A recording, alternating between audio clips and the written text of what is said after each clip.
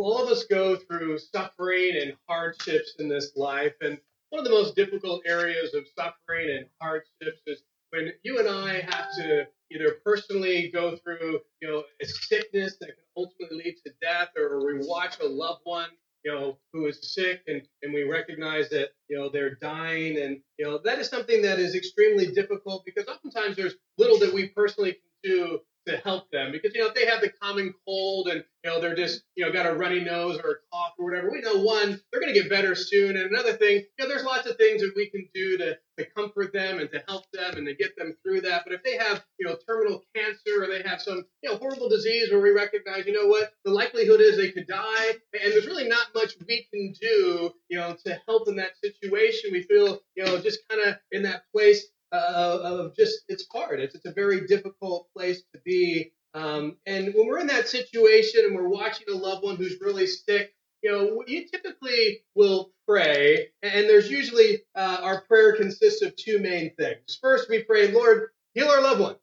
That's what we want. We want a healing for the person that's going through the sickness, the suffering. And the second prayer is heal them right now. We don't want some delay. I'm sure that none of us, have prayed, Lord, could you please wait a while before healing my loved one? Or, if you have, it's probably because it's not a loved one. Or could you please allow their suffering to continue for a few more months or a few more years? No, we want it immediate. Lord, we want it now. Personally, we want it now for, that person that we love. And that's typically how we address the Lord in our prayers. And there's two answers that God will often give that we don't want to hear. I mean, the answer that we want to hear is, yes, they're healed immediately. There you go. Go on with your day. That's what we want. But there are two answers that we don't like. We don't like no, and we don't like wait. Those are answers that we don't want to hear from God when we bring a request to him. We don't want him to reject it. We don't want him to say, no, I'm not going to do it. But we also don't want him to say, wait. Actually, in many respects, we live in a culture that's very impatient. For many of us, wait is even worse than no. At least no is an answer that has a finality to it, and I know that it's not going to happen and I can move on with my life. But wait, now I got to just wait. I don't know what's going to happen. I got to be patient. What? I don't like that. And so, these are two answers that we really don't like when we bring a request to the Lord. And oftentimes, when we get those answers, we're kind of like a child that gets those answers. Children don't like to be told no. They don't like to be told wait. And oftentimes children, when they get those responses from their parents, they'll throw tantrums. And then they try to use kind of the manipulative words of, well, you don't love me. You're saying no because you don't love me, or you're not giving it to me now and you're making me wait till next week because you don't love me. When the opposite is true. I'm sure all of us as parents here have had our children tell us that. I know I have my children tell me that before. Oh, you don't love me because you say no. You don't love me because you told me wait. But we know as parents, usually the reason we're telling our kids no or wait is because we love them. We're saying no to protect them. No, that's not good for you. I know you want it, but it's not good for you. So no, because I love you. Or wait because there's something better coming and I love you. And that's why I'm giving you these responses. So when we're suffering or we're watching our loved ones suffer and we pray and God doesn't answer our prayer the way that we want with that yes, but instead chooses to say no or wait. When that happens, we can be like those kids throwing a tantrum. And then we can do something even worse. We can conclude, you know what? Because of this, God must not love me.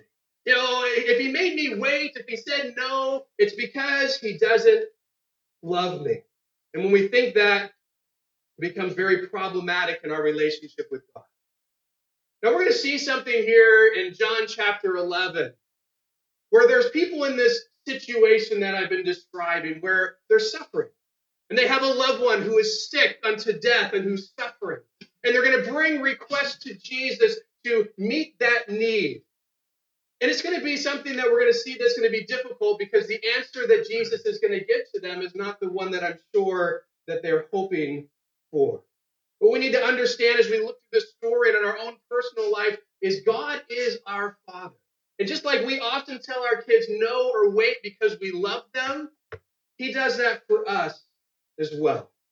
So here we're going to see this family, a family that has two adult sisters by the name of Mary and Martha. They have an adult brother by the name of Lazarus, and they all live together. There's these three siblings living together in their adult life. And we see that Lazarus is really sick, a sickness that is ultimately killing him. And his sisters are in the horrible position of having to watch their brother go through this sickness, watch their brother ultimately dying in front of them, and there's nothing that they can do to make him better. And so their sisters are going to do the one thing that they can do, and that is ask Jesus for help. Our brother's in this circumstance. He's in this situation. It's beyond anything that we could do, anything the doctors can do. Jesus, you're our only hope. We're going to ask you to meet our brother's need. And what Jesus is going to do for them, one, isn't what they're expecting. And two, is going to be the greatest miracle that Jesus has done in his life up to this point. And it's really the greatest miracle besides his own personal resurrection that he does. But this chapter is just full of a lot of wonderful truths. And so we're not going to actually get to the climactic conclusion. Spoiler alert, Lazarus is going to be raised from the dead. We're not going to get to there this week, but we are going to look at the first 16 verses, because in these verses we see 5 practical lessons about suffering. And since all of us have gone through suffering, and all of us will go through more suffering in the future, what we're going to look at this morning is very practical. It's very applicable to our lives, and we're going to see it in lives of people just like us, going through things that we go through and watching, how they deal with it and what we can learn from suffering. And so we're going to start here in John chapter 11, beginning at verse 1, which says this. Now a certain man was sick, Lazarus of Bethany, the town of Mary and her sister Martha. It was that Mary who anointed the Lord with fragrant oil and wiped his feet with her hair, whose brother Lazarus was sick. Therefore the sisters sent to him, saying, Lord, behold, he whom you love is sick. When Jesus heard that, he said, the sickness is not unto death, but for the glory of God, that the Son of God may be glorified through it. Now Jesus loved Martha and her sister and Lazarus. So when he heard that he was sick, he stayed 2 more days in the place where he was. So John tells us some things about Lazarus and about his family. The first important thing to note about Lazarus is he is sick. All right, now Lazarus is from Bethany, and we're told that he has 2 sisters, Mary and Martha. These are the Mary that comes and anoints Jesus' feet with this fragrant perfume. We're actually going to see that next chapter, but the other Gospels were written before this one, so John is referencing this because this was something that people knew about Mary, that she did this. She wiped Jesus' feet with her hair. This great demonstration of love to Jesus. It's that same Mary and Martha. Remember when Jesus and the disciples come to their house and Martha's serving and she gets upset with Mary because Mary's sitting at the feet of Jesus. She's like, why isn't Mary helping me serve everybody? These are the same Mary and Martha. This is that family. And I want you to note something most important about all of this is what we're told here in verse 5. Now, Jesus loved Martha and her sister Mary and Lazarus. See, Jesus had this special love relationship with this family. He's been to their home many times. He has this relationship of love where he's expressing love towards them, but it's not just a one-way relationship. They also love Jesus. We see that clearly demonstrated with what Mary does for Jesus in anointing him with this fragrant oil. And so they have this wonderful love relationship and this intimacy that Jesus has with them that not everyone got the privilege of having, but Jesus has it with this family. And so this family that Jesus loves has a brother that gets sick.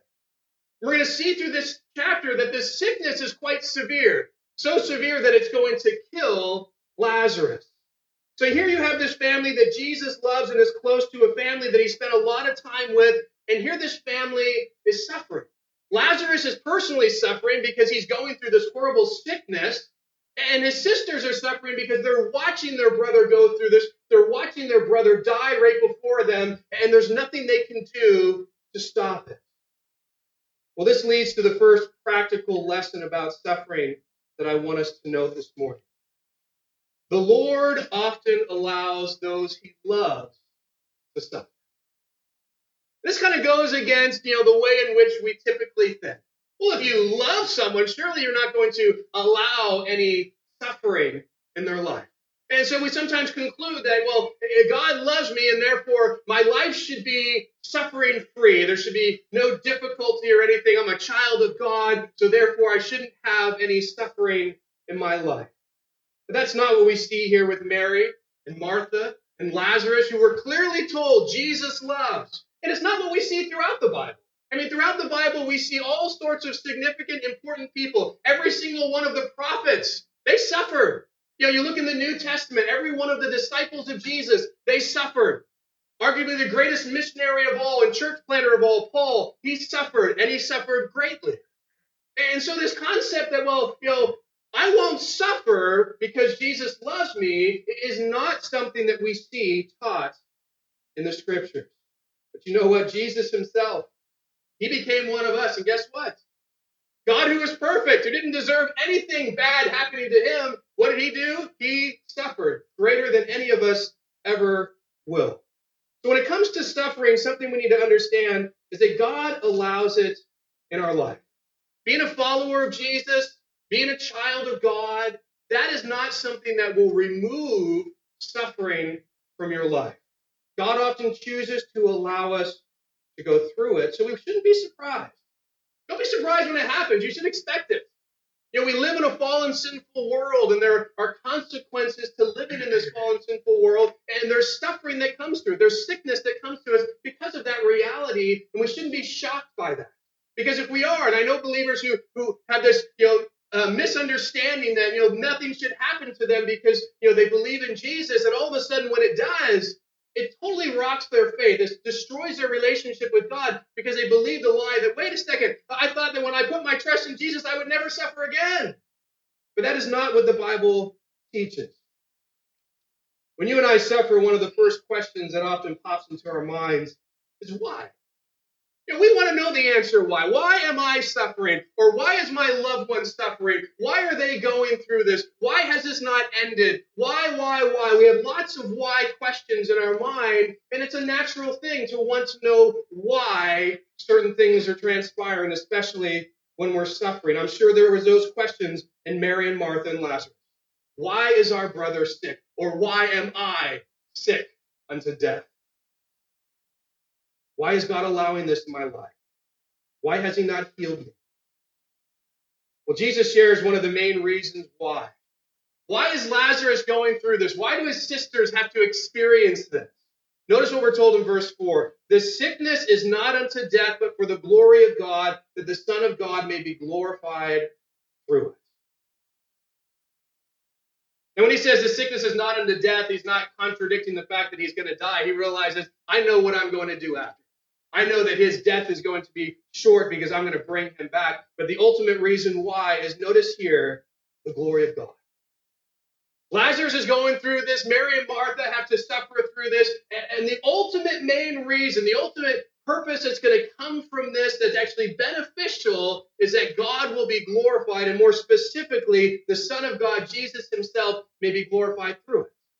And we're going to see next week the great glorification of Jesus more than any time yet in his ministry, because this miracle, as I mentioned, is so far beyond what anyone thought was possible, even those that he loved right here, Mary, Martha, and Lazarus. When he raises Lazarus from the dead, the glory that he will receive will be far more than anything so far in his ministry. And people are going to, for the first time that hadn't yet, they're going to finally recognize he truly is who he claimed to be. He is the Messiah. He is God, because only God could bring someone back from the dead. And so there is going to be great glory that's going to come to Jesus through this.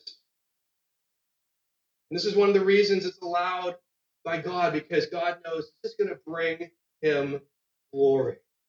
Now, an important thing to note here, this is nice in hindsight to know that. But Mary and Martha and Lazarus, they don't know that in the midst of it. As they're suffering, as they're watching their brother go through this, they don't know he's going to be raised, and it's going to be so glorious, and Jesus is going to get great glory, and it's going to be amazing. And you know what? Let's just die and get this over with so we can get to that climactic point. No, they don't know what's coming. They don't know what's going to happen. They don't know the why they're going through this, which makes it so difficult for them, and it makes it difficult for us when we don't know the why of what we're going through. And this brings us to the second practical lesson about suffering that I want us to know. We don't always know the reason why we are suffering, but we should always seek to trust God in it. Typically we're like the Mary and Martha and Lazarus, where you're going through it, you don't like it, you're afraid to have it removed from you, you're asking for the healing, you want it now, and God is just making you wait. And you don't know why. Why is this still happening? Why am I still suffering, or my loved one's still suffering through this? We want that answer, and sometimes we don't get it. Then we don't get it in the time that we want it. You know what? If you're dwelling on the why questions concerning your suffering, it's probably just going to make your suffering worse. I know that it is the way in my life. If I'm asking for questions that I'm not getting the answers to, it just kind of compounds the problem. It's already bad enough that I'm suffering, and now I don't have any clue of why, and I keep asking this question that I'm not getting an answer to, and maybe I should start asking a different question. And I think this is something that I found in my own life of, you know what, I'll ask the why, and if God chooses not to answer that, then I would recognize, you know what, He wants me to wait. And I just need to be content in that waiting, and I need to start asking some other questions that take my focus off of why I'm in this and why it's so horrible to be in this, put my focus on, well, what's the value of this? What's the purpose of this? What can God do through this? Questions like, what can I learn from this suffering? How does God want to use this suffering in my life? Because once you start asking those questions, it really starts to change your perspective. It starts to change your focus from, oh, this is so horrible and I can't believe I'm going through this. And we kind of have this pity party in the midst of the suffering. So, Lord, what are you wanting to teach me? How can I grow in the midst of this? I know it's hard, but I know that you're with me and I know you'll get me through it. And as I'm going through it, I want to know, what can you teach me and help me grow in, so that when I get to the other side, I'm better off for it. And all of a sudden, when our focus changes, it actually makes the suffering easier. Because now I see some benefit to it, some purpose in it, because typically we think, there's nothing good about suffering. Nobody wants it, but yet there is some benefit that can come from it because of what God can do through it. Now, as Mary and Martha and Lazarus are suffering with Lazarus' sickness, notice what we're told that Mary and Martha do. Something that's very important for any of us to do in a circumstance like that. Verse 3, therefore the sisters sent to Jesus, saying, Lord, behold, he whom you love is sick. So when Mary and Martha are watching their brother go through this horrible sickness, go through this suffering, they're suffering with him, and there's nothing that they can practically do. I'm sure the doctors have come. I'm sure they've tried all that they can, and there's still this place where Lazarus is just slipping away. And now they say, you know what? There's one person that we need to come to. There's one person we need to let know about this situation. And so they send a messenger to Jesus saying, Lord, behold, he whom you love is sick. And this brings us to the third practical lesson about suffering. When you're suffering, take your troubles to Jesus in prayer. When you are personally suffering, or when you're watching a loved one suffer, one of the best things that you can do for yourself or you can do for them is to take that situation to Jesus in prayer. Because the reality is, in most of those situations, we're kind of helpless. But there's not that much that we can do for ourselves or for that other person. But you know what? Jesus isn't helpless. He's all powerful. Bring those things to him, recognizing he is the one who can help and has the power to help with your need. Let them know what you're going through. Now, I want you to note something important about the message here that Mary and Martha send to Jesus. Notice what they say. Lord, behold, he whom you love is sick. Notice that they don't appeal to Jesus based on something that's in Lazarus or something that's in themselves. They don't say, hey, behold, he loves you, Jesus, so you should come. Or we love you so much, Jesus, so you should come do this for us. Because of what we've done for you, Jesus, that should move you to come and do something for us. They don't appeal to Jesus based on their own merit, on their own, whatever that they've done for Jesus. Notice it's based completely on what Jesus has done. Not their love for him, but they say, no, the one that you love, Jesus, we're appealing to you based off of your love for us, not on our love for you. And I think this is such an important perspective to have when we come to Jesus with our suffering, with our prayer request, recognizing, hey, you know what? I'm not doing this because I have some great merit in me, because I deserve it from you. Because the bottom line is we don't deserve anything from God. We don't deserve his sacrifice on the cross. We don't deserve salvation. We don't deserve answers to prayer. But sometimes we convince ourselves we do. Hey, I read my Bible every day this week. I deserve an answer to prayer. I tithe this week. I deserve an answer to prayer. I pray this amount of times. I've done this amount of good works. And we kind of convince ourselves sometimes that, you know what? I have earned an answer that I feel I should get from God. But the bottom line is, no, you don't. You don't deserve it. I don't deserve it. When God gives to us an answer to our request, it's all based on him, his grace, his mercy, his love. He does it because he's so good, not because we're so good. Now, right after Jesus receives these two messages from Mary and Martha, we're told two things about Jesus that, in our mind, they just don't seem to go together. Like these two statements together just don't seem to make sense. Notice what they are in verses 5 and 6. Now, Jesus loved Martha and her sister and Lazarus, so when he heard that he was sick, he stayed 2 more days in the place where he was. But try to follow this here. We're told, okay, Jesus gets the message. This family that he loves so much, and this man that he loves so much, Lazarus, he's sick. He needs healing. Okay, he hears of the problem, of the suffering, of what they're going through. But notice we're also told Jesus loves Martha and Mary and Lazarus. And so we would think, well, the two things that would make sense is that he would immediately go and see them. But that's not what we're told, are we? We're told, oh, then he waits 2 more days. Now, I want you to think about this. Let's just picture yourself. I want you to think about the person that you love the most in this life. And if I were to come to you and I would tell you, hey, you know what? That person was just in a horrible automobile accident, or that person has just contracted, they just found, some life-threatening disease in them, and they're in critical condition, and they're in the hospital, and we don't know how much time they have left. How long would you wait before going to see them? I mean, if you really love them, I know it would be me, I'd be dropping everything I'm doing, and I'd be there as soon as possible. I don't know how much more time they have. And especially if I had the ability to do something to help them, I'd want to be there even quicker. I mean, that's kind of what we associate. If you love them, you're not going to wait. You're going to go right away. But yet, that's not what we're told here. We're told that Jesus loves and he delays. And those two things in our mind just do not seem to go hand in hand. We think if Jesus loved them, he'd be there right away. But you know what? We're wrong. The Bible's very clear. Jesus did love them. And even in his delay was out of love for them. I'm sure that was hard for them to understand. But he knew what he was about to do. He knew the situation Lazarus was in. They just thought Lazarus is sick. He knows, no, you're about to die. And I can tell you the moment it's going to happen. He's not unaware of the circumstances. He knows what's coming. He knows Lazarus is going to die, but he also knows I am going to come. And when I do come, I am going to raise Lazarus from the dead, and it's going to be glorious. And he knew that in order for him to be able to raise Lazarus from the dead, he had to do something very difficult. I'm sure it wasn't easy for him to do. He had to allow Mary and Martha and Lazarus to suffer a few more days longer. He had them to go through probably the worst suffering that they're going to go through. They had to watch their brother die, and they were going to experience his death. And he knew that in order to raise Lazarus from the dead, he's got to first die. And in order for him to first die, I have to allow this family to go through this suffering in order to get to the place where the great glory of God is going to be shown in the resurrection.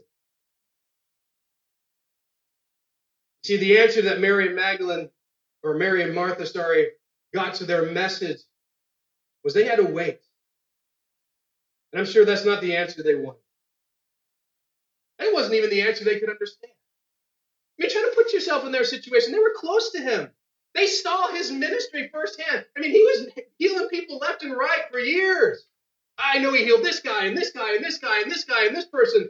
And so I know he has the power. I know he has the willingness. I see him do it all the time. We're close to him. He loves us. Why isn't he here? We sent him a message a few days ago. Why hasn't he come? And each day, Lazarus is getting worse. And each day, Jesus hasn't shown up. And I'm sure this was just gut-wrenching for them of looking at like, why are you not here? Jesus, why aren't you coming to heal our brother? Why are you delaying? And finally, Lazarus dies and still no Jesus. And I'm sure Mary and Martha are wondering why Jesus didn't answer their request in the time in which they thought that he should. And isn't that one of the big issues that we have with God when we're suffering? Isn't it hard when we ask for God's help and he doesn't answer in the time that we think he should? We have our own timing.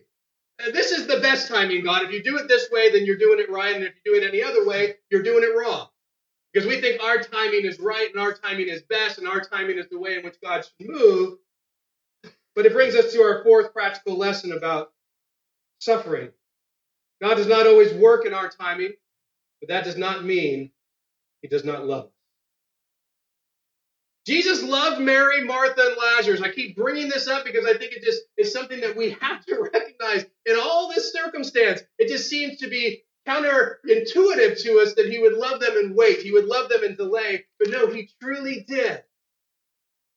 And he delayed, and a delay was not a lack of love. It was just the fact that his timing was different than theirs. Jesus' delay was really out of love. He was going to demonstrate even more love through it because he knew they're going to see more of God's glory in him. He knew that they would see his power in a deeper way. He knew that it would deepen their trust in him, their faith in him, their relationship with him. He says, out of love, I do this because I know the ultimate thing that's going to happen is far better than the temporal suffering that you're going to go through. In times of suffering, it's essential that we understand some important facts about time and perspective. Regarding time, we need to understand something that we can say as Christians, but I don't think we ultimately believe a lot of the time. And that is the fact that God is never late because his timing is always perfect. Well, it sounds good. We know that's what we should say as believers. Yes, God's never late. His timing is always perfect. But often we don't believe that. Often in our prayers, we're like, Lord, you're like a month late now, or a week late, or hours later. Why aren't you working within my timing? Because he doesn't.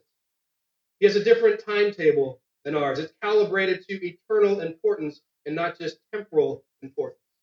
See, God sees far more than we do. We're only in the here and now. We don't know what the future holds. We don't know what his plan is. They didn't know Lazarus was going to rise from the dead because if they did, their perspective would have changed. They would have recognized the eternal importance of doing this, and all of a sudden the suffering would have been seen in that light. It would have been very different, but their suffering was seen in the temporal. All they see is, my brother's dying. I want you to do something. Why aren't you? And so we need to recognize there's a perspective beyond what we're seeing, and that God's timing is based on that eternal, not just the temporal. See, the human perspective just focuses on our immediate need. The godly perspective focuses on the ultimate welfare for you and for me. The human perspective focuses on our temporal good, where the godly perspective focuses on our eternal glory. A human perspective says this, my will be done now. Where the godly perspective makes the request and then patiently adds, nevertheless, not my will, but yours be done. That was the perspective of Jesus as he was in the garden. And that's the perspective that we need to have of, I want these things. But it's not about my will being done, Lord. Ultimately, it's about yours. And if that means waiting, fine. If that means no, fine. I'm willing to accept whatever you bring because I want your will and I trust that you love me in all of this. When Jesus looked at the suffering of Mary and Martha and Lazarus, he was ultimately focused on their ultimate welfare and eternal glory and what would bring the most glory to himself. And that's why he delays. His timing's different because he sees different things and has a value system that's different than many of ours. So when it comes to God's timing, we must be confident in his love for us because that's what's going to help us believe that his timing is best. That's what's going to help us believe that when he says wait or when he says no, that it's for our benefit. Because it's hard for us to believe that. No, I want yes. Wait, no, I want it now. And to really believe, no, he loves me. And so when he says that, he has my best interest in mind. And so I'm content in waiting because I trust in his love. I trust and what he'll do in my life through this. Joni Eareckson Tada, she had a diving accident. She's paralyzed from the neck down. She wrote a whole book about what she went through, and she writes this about her suffering. God engineered the circumstances. He used them to prove himself as well as my loyalty. Not everyone had this privilege. I felt there were only a few people God cared for in such a special way that he would trust them with this kind of experience. This understanding left me relaxed and comfortable as I relied on his love, exercising newly learned trust. I saw that my injury was not a tragedy, but a gift God was using to help conform me to the image of Christ, something that would mean my ultimate satisfaction, happiness, even joy. And what an amazing perspective. Here's a woman who has an accident. She's paralyzed from the neck down. I mean, if that happened to you, that happened to me, and we're going through the rest of our life in that circumstance, would this be what we conclude? Would this be where we get to? And without knowing that God truly loves you, there's no way you come to that. There's no way you're satisfied in that because you have to know he loves you. So Jesus has gotten the news that Lazarus is sick. He waits 2 days, and now we're going to see what happens in verses 7 through 16. Then after this, he said to the disciples, "Let us go to Judea again." The disciples said to him, "Rabbi, lately the Jews sought to stone you, and you're going there again?" Jesus answered, "Are there not 12 hours in the day? If anyone walks in the day, he does not stumble, because he sees the light of this world. But if one walks in the night, he stumbles because the light is not in him." These things he said, and after that he said to them, "Our friend Lazarus sleeps, but I go that I may wake him up." Then the disciples said, "Lord, if he sleeps, he'll get well." However, Jesus spoke of his death, but they thought he was speaking about taking a rest and sleep. And Jesus said to them plainly, "Lazarus is dead. And I'm glad for your sakes that I was not there, that you may believe. Nevertheless, let us go to him." Then Thomas, who was called the twin, said to his fellow disciples, "Let us also go that we may die with him." So the disciples, they're there. When the messenger comes and gives the message, Lazarus is sick, they hear it. They're kind of waiting to see, Jesus, what are you going to do? A day goes by, Jesus doesn't go anywhere. Another day goes by, Jesus doesn't go anywhere. And they think, okay, good, Jesus isn't going to go. And they would say, good, Jesus isn't going to go, because they don't want to go where Lazarus is. And they express the reason why they don't want to go, because it's in Judea. Now remember, we ended last chapter in Judea, and Jesus left Judea because what were they trying to do? They're trying to stone him to death. And so the disciples are, wait a second, we just left there. We're now 50 miles north because we want to be away from the religious leaders who are trying to kill you and then possibly us as well. So what are you talking about going back there? We thought you waited these 2 days because you weren't going to go, because it was too dangerous to go. And so they don't want to go to Judea because they think it's too dangerous for Jesus and for themselves. And that's what they say, "Rabbi, lately the Jews sought to stone you, and you're going there again?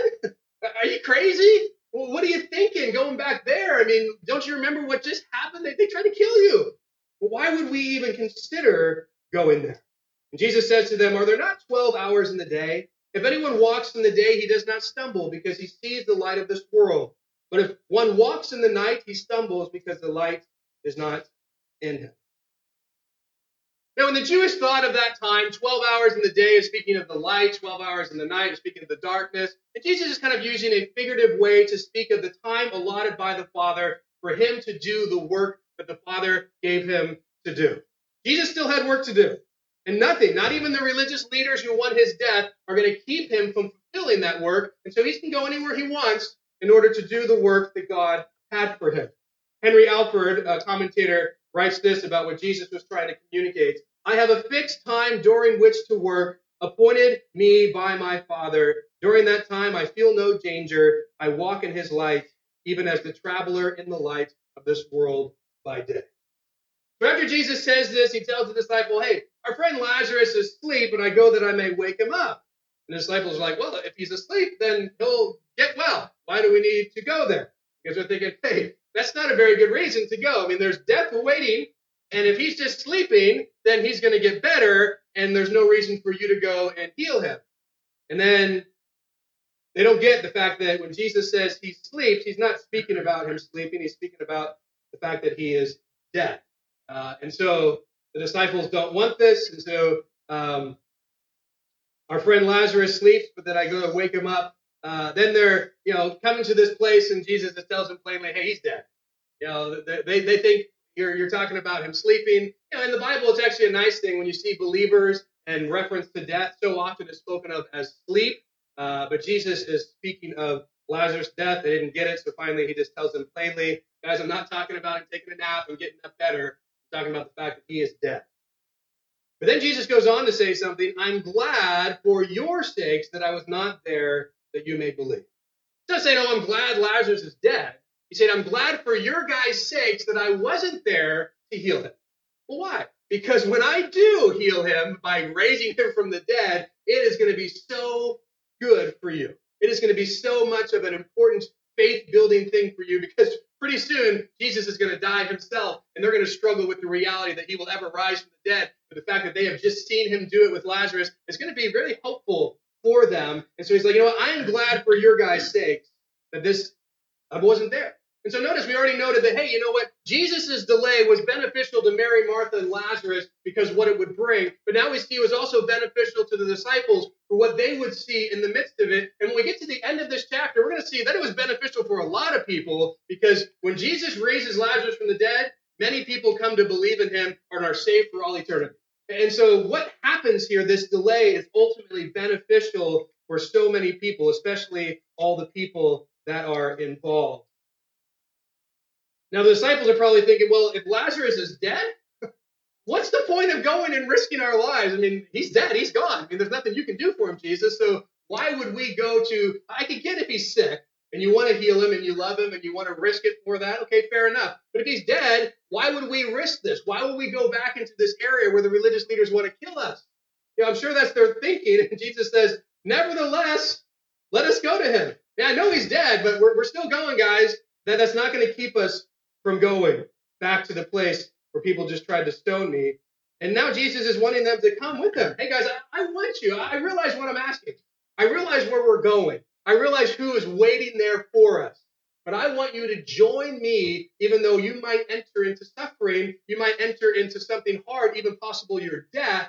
I want you to come and be willing to go with me. And notice how Thomas responds.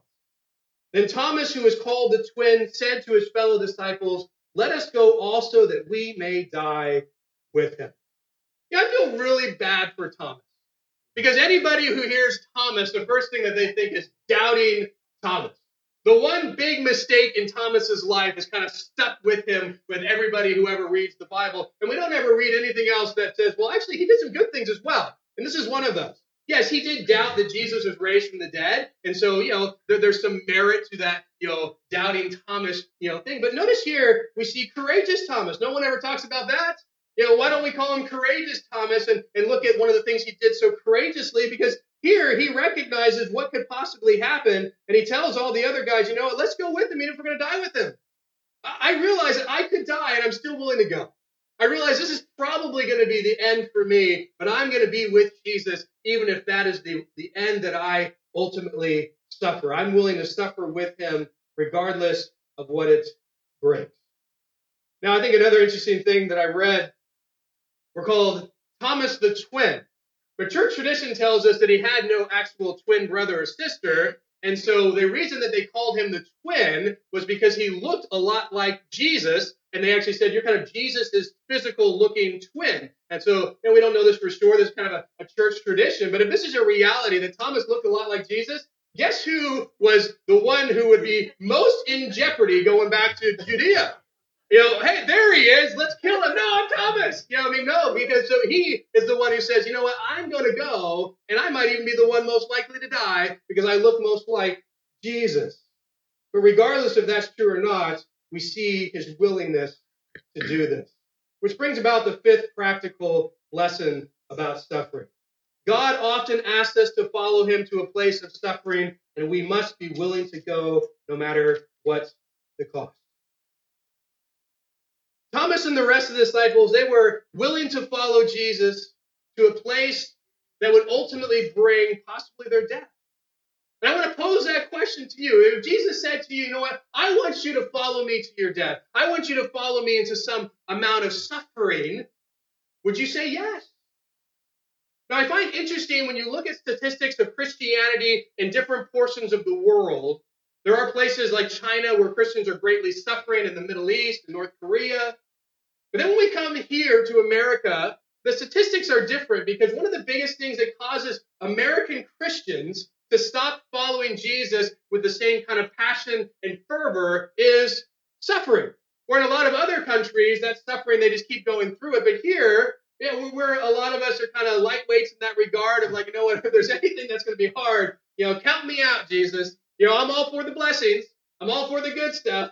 But anytime it's going to be hard, then, I'm not going to be doing that. And sadly, statistically, that's one of the things that people have listed among American Christians that really keeps them from living for Jesus and following him because of, fear of that suffering that might come. But if you're a devoted follower of Jesus, something we need to be ready for is to suffer. 2 Timothy 2:12 says, all who desire to live godly in Christ Jesus will suffer persecution. If you desire to be a godly Christ follower and you're living for God in a godless world, guess what? They don't like that. And oftentimes, you are going to suffer persecution because of living for Jesus. Now, the main thing I want you to note, if you haven't connected it with all these things that we've been sharing, all 5 of these lessons with suffering, is make sure you don't miss the connection that God loves you in it. When we suffer, the enemy tries to convince us, God doesn't love you. How could you believe that God loves you after he allows you to go through that? After he allows your loved one to suffer that way or to die or whatever it may be, there's this voice that's coming. How could you believe that God loves you? Because the enemy wants us to believe God doesn't love us. And we need to recognize that for what it is. It's a lie. But it's a lie that we sometimes grab a hold. Yeah, you're right. If he really loved me, I wouldn't be going through this. If he really loved me, he would have delivered me long ago. If he really loved me, he would say yes to all my prayers. We got to be very careful not to make those false conclusions. God loves us more than we can possibly imagine. And this is something that we need to understand. His love is not demonstrated in how many yeses he gives us when we pray. And I even hear people in their prayers say, Lord, show this person you love them by answering their prayer. That's not how God shows he loves us. He showed us he loved us at the cross. And if the cross is not enough for you, guess what? I don't care how many yeses you get, it's never going to be enough. If you can't look to what Jesus did on the cross and say, God loves me, it doesn't matter what he ever does from now on. It doesn't matter how many yeses or no's or waits he gives me. I am confident in his love because of what he did at the cross. That is the greatest demonstration of love. And he doesn't have to give you a yes to prove it. He's already proven it. And that's what we need to recognize. That's what we got to look to. The proof is there. Whether he answers your request the way you want to or not has no bearing on how much he loves you. It just has a bearing on what you desire in your temporal understanding versus what God wants to do with his eternal understanding. And sometimes we don't get it and we get frustrated, but we need to trust that he knows best and most importantly, that he loves us.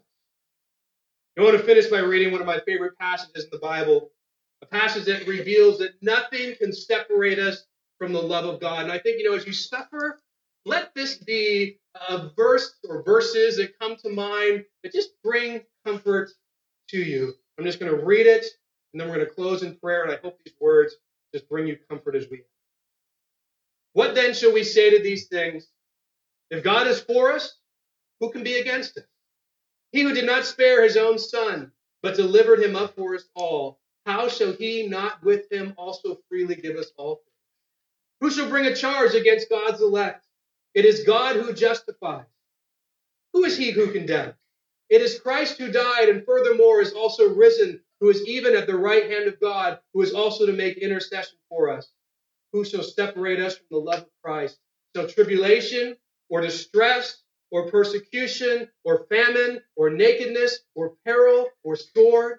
As it is written, for your sakes we are killed all day long. We are accounted as sheep for the slaughter. Yet in all these things, we are more than conquerors through him who loved us. For I am persuaded that neither death, nor life, nor angels, nor principalities, nor powers, nor things present, nor things to come, nor height, nor depth, nor any other created thing shall be able to separate us from the love of God, which is in Christ Jesus our Lord.